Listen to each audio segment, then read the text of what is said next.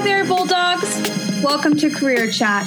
This is Kylie, your host, an alumnus of DeSales University and a former career ambassador. I am super excited to be hosting this podcast to help provide all of you guys with valuable information relating to career development. Prepare to hear from our professional staff, students, and DeSales professors as we help you explore your interests, develop your skills, and implement a plan for a fruitful career in the future. With that being said, let's get started with this week's episode. Alrighty. Well, thank you, Scott, so much for joining me on the podcast today. Hey, Kylie, really great to be with you today.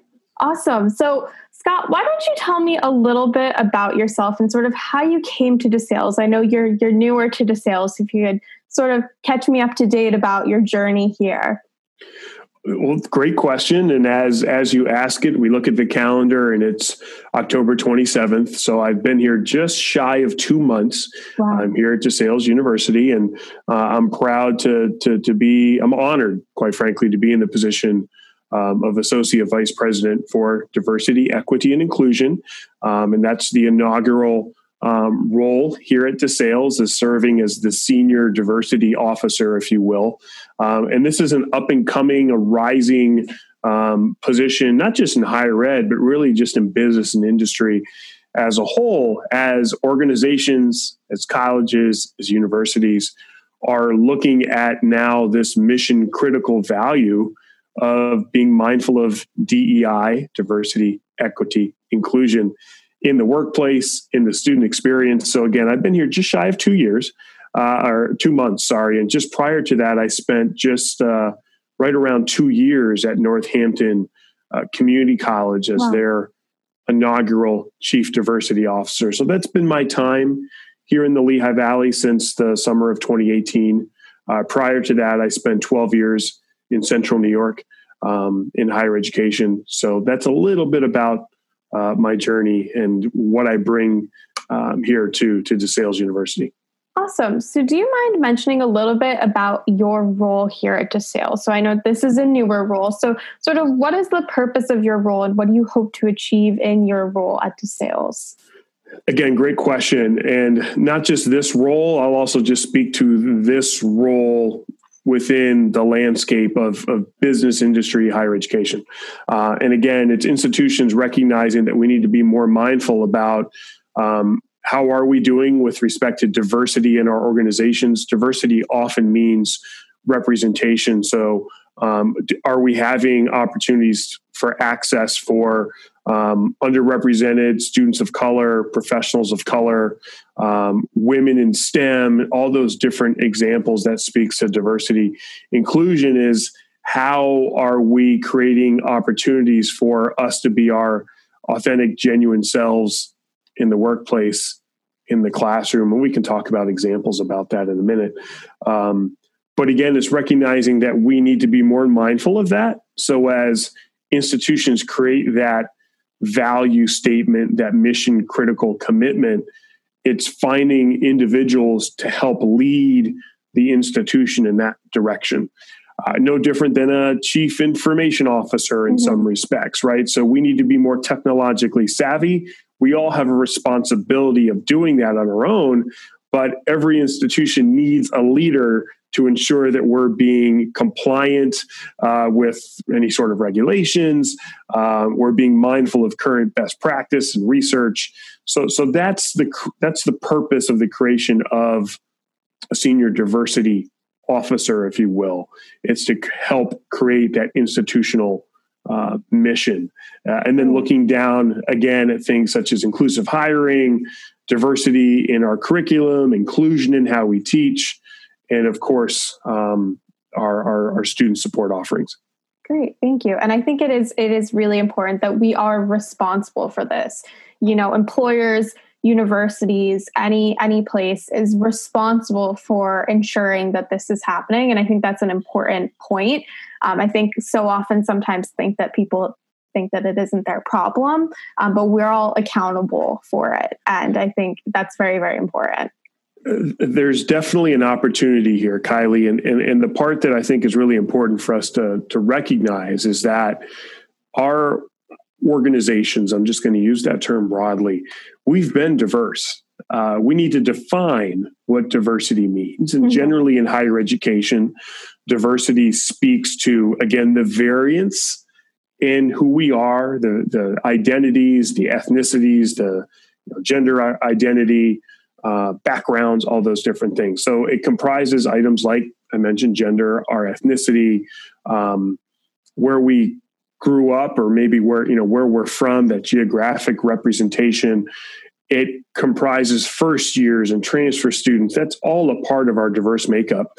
And again, our institutions have been diverse, but we haven't spent enough time thinking about inclusion, right? Diversity just describes who we are.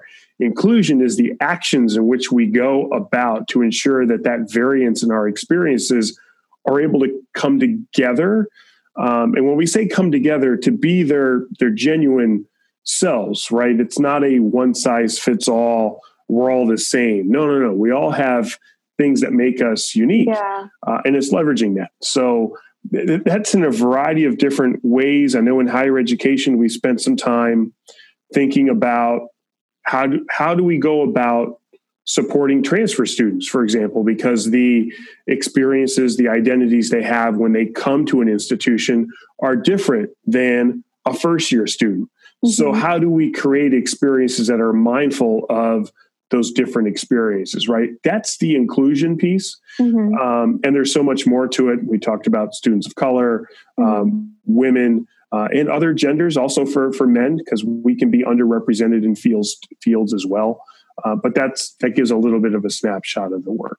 Yeah. And I think too, one of the things I'd love to touch upon a little bit more, and something that I was doing when I was fielding these questions, is people have questions about disability being part of diversity. So a lot of people, especially from what I gauged in medicine, medicine is highly ableist. So there's not as much diversity as people would hope in terms of disabilities. So do you mind mentioning and just kind of clarifying to people who are listening how disability is included in diversity, and specifically how, we need to work further on inclusion in that sense as well?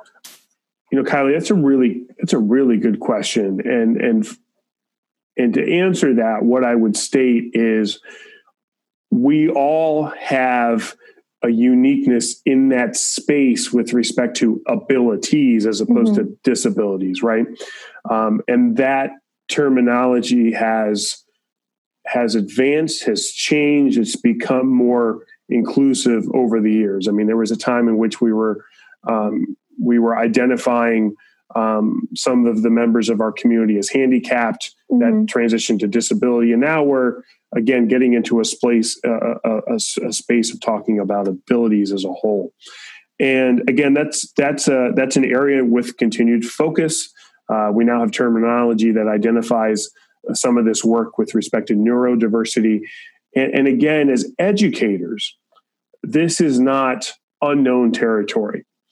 We have spent a lot of time. There is much research and best practice that talks about, for example, in the classroom, faculty being mindful of the different learning styles that we have, right? That's part of that ability conversation, that we all engage with the material in a different way.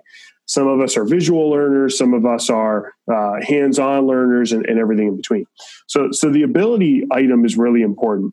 One example, there's so much to that, Kylie. It's a lot, right. But one quick example that I reference with respect to ability is, and again, there's so much to this, but one example is some of us may identify as having what's called being colorblind, right? That we can't see all the colors in the spectrum, the greens and the reds. And that's a real thing, because we have environments that are not mindful of the variance of that identity. And some of our colleagues here at DeSales have heard me speak of this over the course of the last 2 months. It's things like, what are the out of bounds lines on a playing field? What colors do we use, right? Some playing fields have red lines on a green soccer field. So if that's an identity, thought of that. Yeah. Right. And that comes from a place of of bias. And that bias is, most of us don't have that identity. So if we're not intentional of recognizing the variance, we can create environments that don't have that consideration. And that doesn't come from a place of intent to do harm, right? It just comes from a place in which we don't recognize that others have an experience that might be different than ours. So, I mean, there's so much more to that. Again, sometimes I think about those of us who may identify as being left-handed, right? Left-hand dominant. We live in a right-hand dominated world, right? So ask yourself the next time you walk into a classroom, how many left-handed desks are there, right? And just to kind of navigate that journey.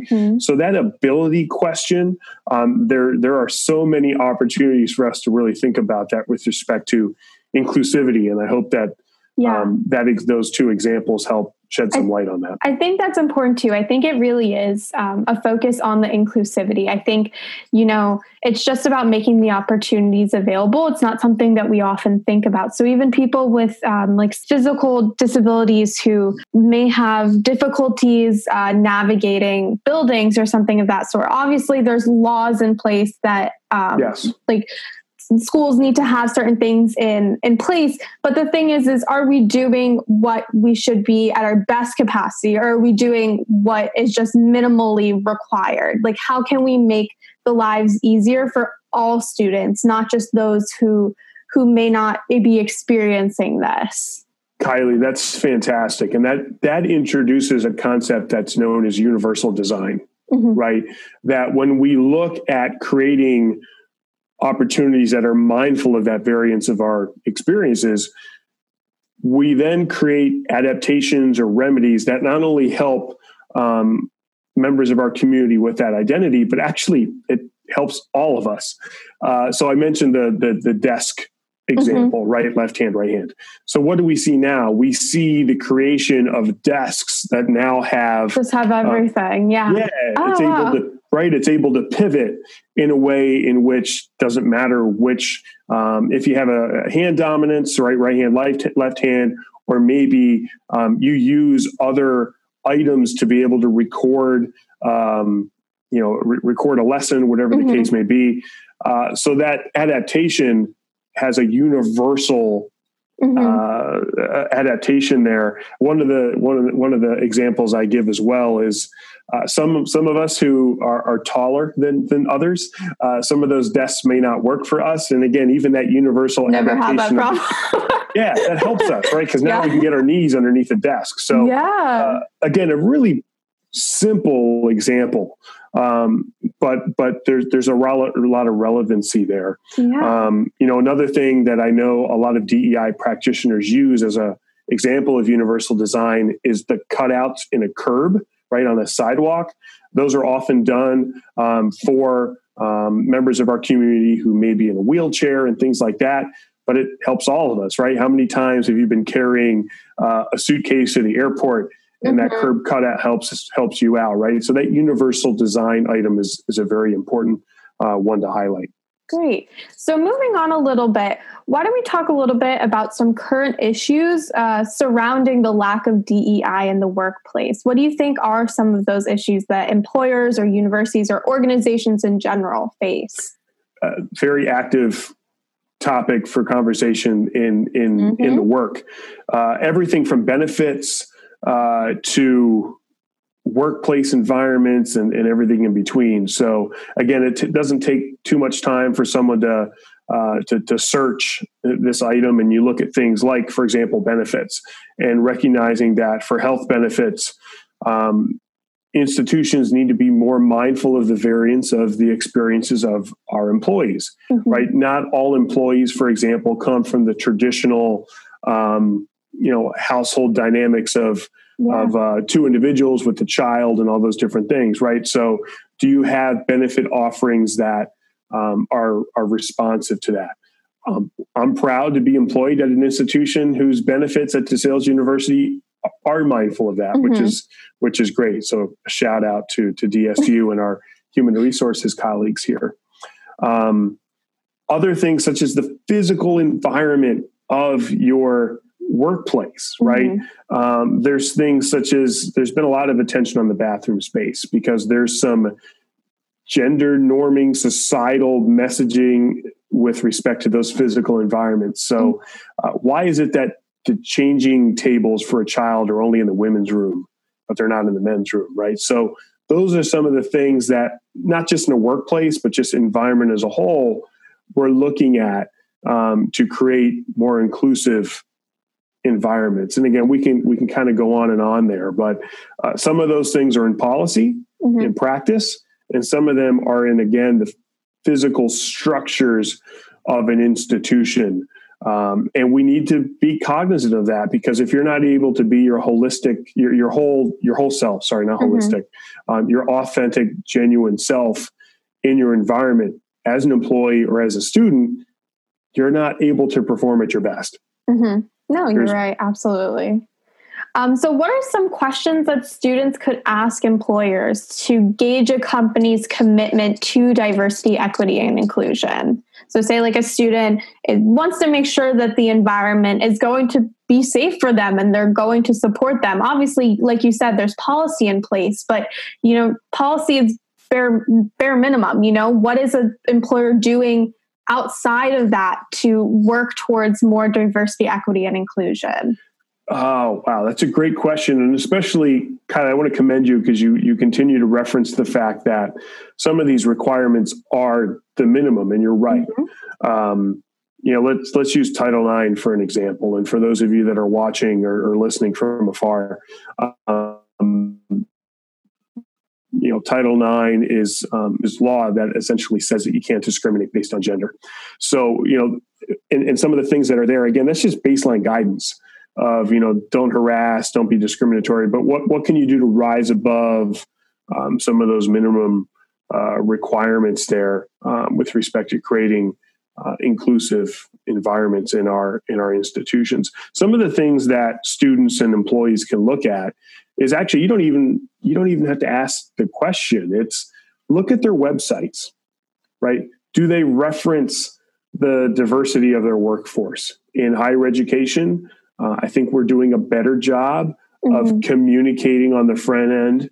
What are the demographics of our student population? I have a question about that, though. So sure. My understanding is that I feel like a lot of companies and universities may be doing that to put it on the forefront that they are diverse, but it's not actually the case. So that was my only hesitation, because I know you could look at a website and you could see there's a diverse student population, but how do you know that they're actually supporting them rather than just putting it out there and being yes, I'm the most diverse school, but you're not actually. Yes, well, this is really, really good. So the first thing is, again, start with the data. Do they communicate their data? Do they articulate, hey, here's the percentages of our male to female ratio, for example, for those who, for that space. Here's our students of color breakdown. The first thing is the data present? Next, it's then having those questions about, okay, what are your actions to create an inclusive environment? And some of these things you can investigate prior to engaging with an institution, whether it's a college or an employer. So do they have affinity groups that support the unique and various backgrounds that students and employees have? In their workforce, those are called employee resource groups, ERGs, or affinity groups. And in some of my relationships with business and industry here in the Valley, many businesses have very well established ERGs. So that's a great sign. Okay, you're mindful of the fact that we need to create spaces for our underrepresented identities to be themselves and to come together and talk about their experience. That's great. Again, look at benefits. Are they responsive to the various experiences of their employees? We talked about that with one example with health benefits, right? So there's a variety of different things that you can see before you ever engage. But then once you engage, it's to listen to the questions you're asked. Does the institution ask you as a candidate about your commitment to DEI, because what pedagogical interests, what professional interests do you have that if we hire you as an employee, you can then help us in advancing the institution's commitment, right? Are they asking you that? If they're not, then maybe they're not about it as much as they say that they are, right? I would say too, sorry to interrupt. I would say too, the thing is like everyone's commitment to DEI, not just people of color, not just people outside of that, because I see so often, I have a friend who went to graduate school for the sciences, and she's a Black woman. She identifies as in the LGBTQ community. And of course, one of the first questions she got asked when she went there is, would you like to hold a seminar about diversity? She just wants to be a student. You know, like Correct. She's not there to be the spokesperson for anything, although she may love to do that. But just kind of, it just seems almost predatory in a sense for employers and some universities to use this to their advantage, but only cherry pick who they want to be kind of the face of what their ideals are. Well, Kylie, what you're introducing, and again, there's a number of articles that highlight the fact that unfortunately, as institutions advance DEI, the burden often falls on the shoulders of underrepresented members of the community, right? Mm-hmm. And again, that speaks to one of your earlier comments and questions in which we all have the responsibility to advance it. So really quick example. Let's say I'm a faculty member in a health profession field, right? As you're preparing students, what sort of discussions, exercises are the students going through in which we're introducing DEI in their discipline? Well, Scott, what sort of examples? Is that really a thing? Yes. Let's look at the last 7 months with respect to COVID, right? There's been a ton of items that's highlighted the health disparities that communities of color and other populations have experienced during this time. So let's talk about it. Why is that the case? Is it because of the bias we have when we engage with one another? How do we confront those bias items? And again, we do have bias, right? We all do, as I referenced before with the colorblind example. So it's, again, how do we confront that? So we all have a space to talk about that in our discipline. And if we do that, one, that's lessening the burden on others, as you mentioned by your comment. But two, again, we're meeting the responsibility we have as an institution of higher education for preparing our students for global engagement when they complete their program, their degree with us, because the world is diverse, right? The professions that they're in are diverse. And if we're not tapping into that, we're doing our students a disservice for when they complete their program here. Absolutely. So moving on, I think people sometimes think, oh, well, it doesn't involve me. I have no idea why it would be bad for, there to be a lack of diversity, or it's something they just don't even think of. So how is this lack of diversity and inclusion negatively impacting businesses and healthcare and organizations as a whole? So basically, why does it matter? I mean, that's a big question. We could have an entire podcast on why all of this. Not like every question could be a podcast, but so kind of why is the lack of diversity negatively impacting organizations as a whole? Lack of diversity and lack of inclusion. Why does it affect organizations as a whole in a negative way? Well, if you don't have various perspectives in the room when you're making decisions, you're not looking at the whole picture, right? Mm-hmm. So let's use an example. Let's say I'm a sports equipment company, right? And I'm developing products. If I don't have diverse perspectives in marketing and design, I'm going to miss opportunities to be able to market to the diverse clients in which we're trying to connect with. So let's talk about gender, right? There was a time that if you identify as female and you wanted to go buy a t-shirt or sports apparel, it generally was designed for men, and you just kind of had to figure out a way to make the shirt work for you, right? But we've seen over the course of the last 5-10 years that, wait, hold on a second. Our apparel should be designed for folks other than those who identify as male, right? That's a current thing. And that came from that space of having more diversity, more variance in experiences in the room when we're making those decisions. And when we do that, we then can create approaches that are more inclusive, right? So that's an example that if we don't do that, we're missing opportunities. We're missing opportunities to be able to connect with the variance in this case, our customer base. Yeah. And I think too, just like soapbox for a second, like when I grew up, I know I told you this story before, but when I grew up, I went to private school. It was very much same socioeconomic standing, same people, they all looked the same. There was no differences, absolutely none. And then I did my first 2 years at Rutgers, and it kind of changed my life in terms of the diversity. I really did not understand the world around me, and I learned so much about other people, and I realized how much I was missing out on. I only saw my world through my lens and what I was experiencing, and it was very humbling and honestly very upsetting to see the experiences of people around me that I just was not paying attention to before. And I think that's why it's so important, because if you don't realize all of the things that are going on in the world. It's not just about you. People are very self-centered in the sense that they focus on their journey sometimes, but we're all going through it at the same time.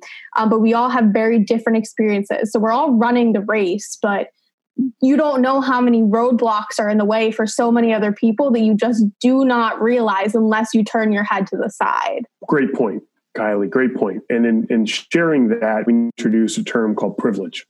And that term privilege, sometimes there's a huge misunderstanding of what that means, right? And again, think back to that example with respect to the colorblindness piece. I have a privilege of not having to think about that, right? That's a fact, right? I can navigate my world, my experience as a Latino male in American society, as a human, not having to think about that identity. And if we're not connecting with others to hear about their experiences, we're not going to be mindful of that. I was in a meeting a couple of years ago in which one of my colleagues had made reference to the fact that the presenter was using a laser pointer, and the laser pointer, most laser pointers are either green or red. And again, that colorblind example, some folks can't see it depending on the background. And the individual had said, hey, if you're using a laser pointer, I can't see it because I'm colorblind.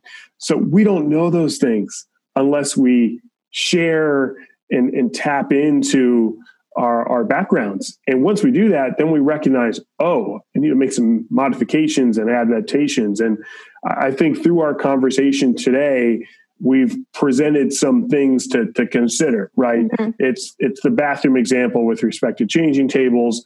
It's the colors on the soccer field or a lacrosse field. It's the desks in the classroom.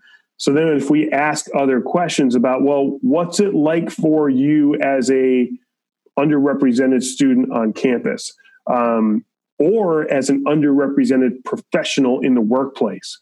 What's your experience like if you wear a hijab to work?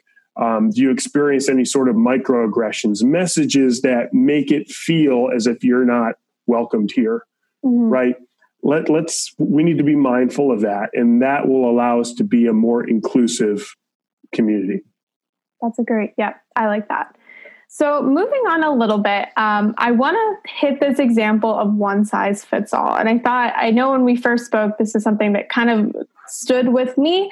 And I did a little bit more research on it. So what I had realized is that I want to apply to medical school. And one of the things I realized is a lot of dermatology books do not have people of color when they're looking at different diseases, which means that a lot of people of color have been missing and being misdiagnosed with what people assume are easy to catch diseases, simply because of this one size fits all. So all of these dermatology books, all these presentations are not having like diverse skin colors shown, and therefore people are getting misdiagnosed. So do you mind touching upon why it's important that we move away from this one size fits all idea?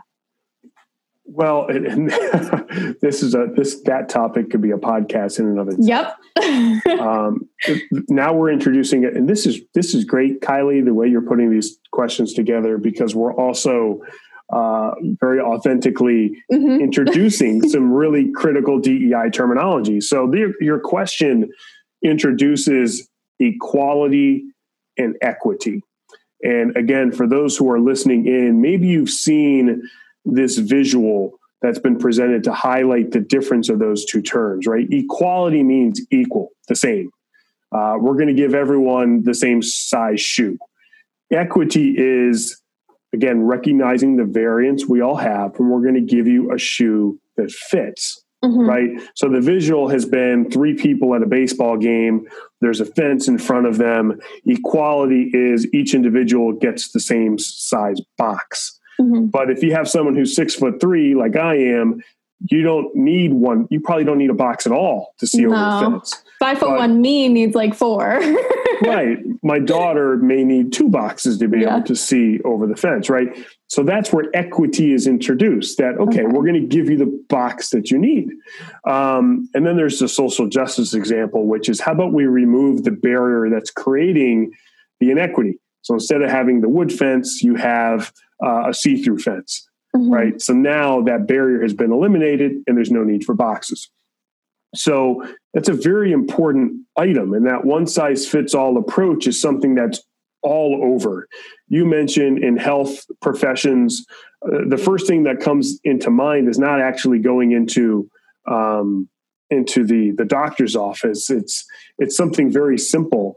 And I think when you and I had met to prepare for this discussion, I had a Band-Aid on my finger. And that one-size-fits-all example is in that example, right? That many, over time, the Band-Aid, the bandage on your finger, they have all been the same color. And it assumes that we all have the same colored skin tone, and we don't. And I remember referencing that because the bandage I had on was clear. So my skin tone was able to be seen through that, right? Those type of examples are all over us, all around us. And again, being able to recognize that we all have variances in our experiences. You might identify as Latino, Latina, Latinx. That doesn't mean we have the same experiences and characteristics, right? There's variance in that. And we need to open ourselves up to listening to those experiences so that we can be more responsive, in short. So kind of moving into something that I feel like is very applicable to the world we're in today and the seriousness of the world that's going on. What is the difference between talking about diversity for educational purposes versus for justice purposes? So are we doing this to make people quote unquote better, or are we doing this to save lives? I feel as if sometimes we only think about the educational part of all this, but we do not focus enough on the gravity of the situation on a much larger scale. And I think that's really negatively affecting how we're viewing the situation. So for example, what I would say specifically in medicine, lack of diversity lowers quality of care, and specifically certain groups are negatively affected. So if you look at people of color who may be going in for labor and delivery, they have a higher rate of mortality. So this isn't just, someone is not being inclusive. This is people are dying because people are not doing and thinking the way that they should. So do you mind just kind of elaborating a little bit on this concept? Well, in answer, a very, very good question. And a couple of things come to mind, Kylie, with that is, and again, we all have bias, right? As we mentioned before, that bias comes from the experience and sometimes assuming that we all have the same experience. And when someone presents something that maybe is a little different, how do we treat that? How do we perceive that unique experience, and how do we respond to it? And in your example, that presents itself in so many different ways, right? So I'm going to go back to your health question that you had asked a couple of minutes ago. So if a person of color, or maybe just someone who identifies as female, steps into a doctor's office and they share a concern, are we able to, I want to say, address or confront the messages in our head that might respond as X, and being able to push that away and authentically listen to the experience of the client, of the patient, and then create a response based on that. Right. And we all do that, right? When we're talking to a friend and they present something to us and they start to vent about something, we start to create a judgment in our head of, well, you should probably do this. Yeah. And that comes from a place of listening to respond. And sometimes we don't spend enough time listening to understand and think about what sort of variance in our answers we might have if we do more of the listening to understand as opposed to listening to respond. I hope that example makes sense. No, that does. Yeah. I think it's important to listen, because I think the listening is the thing that is saving lives. I think the listening and the advocating is the thing that really is going to help us move forward. And I think that's really, really important, because I don't think people do enough listening and looking at the data. I mean, like, there's data about all of this. It's not like this isn't shown, which is the thing that kind of blows my mind, is people just don't understand. Like, there's all this data. And I know specifically in healthcare is the one thing I keep going back to, but there's so much data on, mortality rates and people of color who are women who are in labor and delivery. And that's insane. And people look at that and they say, no, that doesn't mean anything. And it's insane to me that just they can't see, I guess. But I don't know. I think it's an interesting point. Well, and here's and again, what you asked is a very important item, that because whatever we're teaching, right, whatever we're exploring in the educational environment, it should have an impact on something greater than ourselves, right? So your question was kind of, around this saving lives and helping others. All of this is in that space. It should be, right? So as someone who, as a trained educator, my undergraduate degrees in education, all of that work was spent on, one, learning your discipline, but then two, engaging with the variance that's going to be in the classroom in front of you, right? So how do you present the content in a way that's going to relate with the student and allow the student to be able to be a part of an environment that is welcoming to their experience? That's important, right? You mentioned healthcare. That's important. So all of this ties into that. What we need to do more of is, again, listening to the experiences of those that are in our community to ensure we're being responsive, right? We've explored some examples. I shared that really basic example about the sports industry, right? There was a time in which the sports industry, and some would say that they're still there, but they have advanced.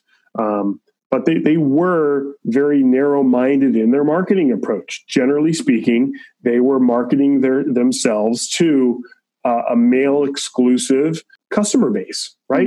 And if folks were to look back at marketing campaigns in the 1990s, 100%, you would really have a hard time finding campaigns that marketed to females, to those who identified as women in that market. But that changed. And actually, there was an event that kind of helped that. It was actually the 1999 Women's World Cup. Oh, wow. Right. And that's, I think you started to see the sports industry start to pivot there and recognizing, we need to be a little bit more dynamic in this space. But again, those examples are out there like you shared. So what are we doing to leverage that to help inform more dynamic approaches in the work that we do? Yeah, I think it's about the education, but also the application and the follow through. So like, it's not just enough to sit in a lecture and learn about diversity. It's about applying that and applying that inclusion to your life, which is the most important thing. Yeah. There you go. There you go. Right. That's the difference between diversity and inclusion. Diversity is, again, that's who we are. We're diverse. Inclusion is, quite frankly, what are you doing about it? Yep. What actions are you participating in to invite, to encourage, to ensure access of all identities? Perfect. So last two questions I have for you. So what are some ways that students can educate themselves on diversity, equity, and inclusion? Well, look at your discipline, right? So what's your major of study? Is it education? Is it business? Is it the arts? Is it health? Is it engineering? Is it the sciences? And explore that discipline with DEI. So a couple of things. Science. There has been a reawakening of sorts of, you know what, we have dismissed, as an example, indigenous perspectives in the sciences for too long. Mm-hmm. And now we see hold on a second, there's so much to be learned here. Let's take, for example, the fires out in the West Coast. And if we listened to our indigenous peoples, we recognize that in their relationship with the physical environment, they recognize that there needed to be some care to help kind of prevent some of those phenomena from occurring. Mm-hmm. So we need to listen to that. We need to not be dismissive of other identities in this space. And often we've done that. Yep. That our way is the way. So that's one example of, let's explore that. So the intersection of indigenous thoughts with sciences, there's a lot of opportunities there. We've talked about, business a little bit. We've talked about health a little bit. The arts, again, the same, whether it's the phenomenons we've seen at a pop culture level with things such as Hamilton, right? With that, because we see the power of representation, being able to see ourselves on the screen, on the stage. But there's some things to kind of work through there, right? Because unfortunately, we have not been as inclusive in that space as we should be, as we could be. So again, look at your discipline and explore, do some research. There's plenty of scholarship and research in your discipline that highlights some of the inequities and the opportunities to be more inclusive. Yeah, I think that is important. I think one of the things I learned when going through the sciences was looking at where we came from, where we are, and where we need to go. So like an example of where we came from, I don't know if you're familiar with Rosalind Franklin, who basically, she discovered the X-ray, she was an X-ray crystallographer who basically discovered the molecular structure of DNA. And she got absolutely no credit. So Watson and Crick, who are the more famous white men, obviously took all of that credit, of course. So things like that. And then looking at where we are now. So where we are now, seeing the two awards to the two women who just received the awards for CRISPR, but looking at where we need to go. So looking at the lack of diversity in fields within STEM. So engineering still is very, very not as diverse as it should be, specifically to women, but also people of color. People of color who are geneticists, I know, also have had a huge movement for kind of advocating for more diversity and inclusion. So things like that. So looking at like past, present, future, where do we need to go? But where are we currently and what should we be working on now is very important. Absolutely. Lessons learned, 100%. Let's put stars and everything over what you just shared, right? And as we navigate that, give credit where credit is due. And as we mentioned, Indigenous peoples, there's much discussion about that identity, especially with last week being Indigenous Peoples Day and the recognition of that identity. Next month, November, is Indigenous Peoples Month. But it's about more than that. It's some of these items that we're talking about. So for students, lean in on some amazing scholarship and research in that space. A Dr. Robin Kimmerer, a Hugh Burnham, who's doing some great work in the student support world. Two dear former colleagues and friends of mine, and there's many others. Mm-hmm. So take a look at those opportunities. And again, what's the risk? What's the risk of having that inclusive mindset in the work that we do? It's more inviting, it's more empowering.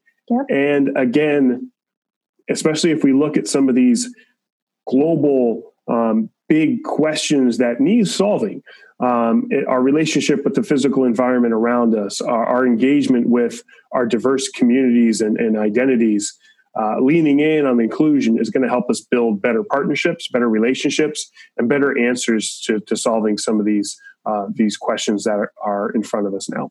Perfect. So last question I have for you is, How do we move to talking about language to empathy? So in other words, how do we get people with privilege to care about the situation and to look to the sides and recognize what is going on outside of their tunnel vision? Well, what I would say to your privilege question is privilege is something that varies, right? And we've kind of explored that term a little bit today.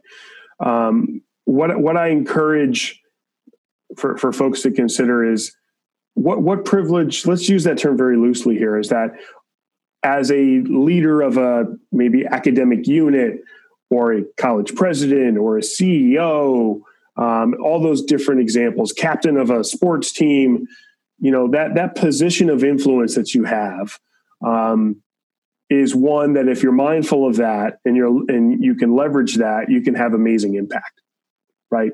So in this DEI space, if you can create a message that articulates the value for us to be mindful of these items, your team will start to recognize that this is a space we need to be in. This is a space that I need to be mindful of, not just because our leader is articulating it, but we're starting to see the correlation between committing to this and outcomes. Right? So whether it's that business case, because now we can be more marketable to that diverse array of customers, to empowering our employees so that they can be their genuine, authentic selves in the workplace, which then allows them to be, quite frankly, more productive, right? When we start to articulate those items, we then see ways in which we can advance this in our own respective professions, leadership and responsibilities within an organization. That is critically important. So when you say privilege, I think about, influence and the spaces in which we occupy as leaders in our own right. Again, captain of a sports team, coach of a sports team, leader of an academic cluster, CEO and college president, all and everything in between. When we have that mindfulness, I think we can do a lot. And I think also just even on a micro level, making sure we're holding ourselves accountable and holding the people around us accountable. So we may not be CEOs of a company, but we know 10 to 20 people who we can call out on things if, they're not right. I think so often we get nervous about, feeling out of tone or feeling like we're overstepping a boundary. But it's not unprofessional to call someone out for discriminating or using microaggressions, because if we don't hold people accountable, nothing's going to change. And I think this is a good place for us to transition here, Kylie, is articulating again and recognizing again that this is a new space for all of us, right? So when we start talking about accountability, recognizing that we should not feel threatened by that again, we all have things to learn. And as we had discussed a few minutes earlier, they're not the same, but they have comparable characteristics in the space. We talk about technology. Again, we were in a space 5, 10, 15 years ago, even 6 months ago, in which we felt particular way about some aspects of technology. I remember a time even just a year ago where I wasn't really all that sure about how accessible I wanted to present some workshops in Zoom. I thought that it had to be in person. Well, the last 7 months have caused me to change that. Yeah. Right? and now I see new opportunities, right? So it's important to recognize that if we have that invitation to kind of learn, what will we learn and experience in the process? And again, to have that invitation that we're all in this together, this DEI journey. We all have things to learn, practitioners included, and we talk about that often when we come together. And there will be missteps, right? There will be missteps. It's being able to remedy and articulate those and to be able to continue to move forward, eyes forward, as a dear colleague, Dr. Scott Richardson, speaks to. And if there's a misstep because of intentionality, well, then we address that, right? And that's discriminatory and harassing behavior. But I think we'll find that most times it's coming from a place of not knowing. Yeah. So if we can create that environment of openness, we can advance, we can move through, and you attract more with honey than vinegar. And I think it's important to have that mindset as we navigate this space together.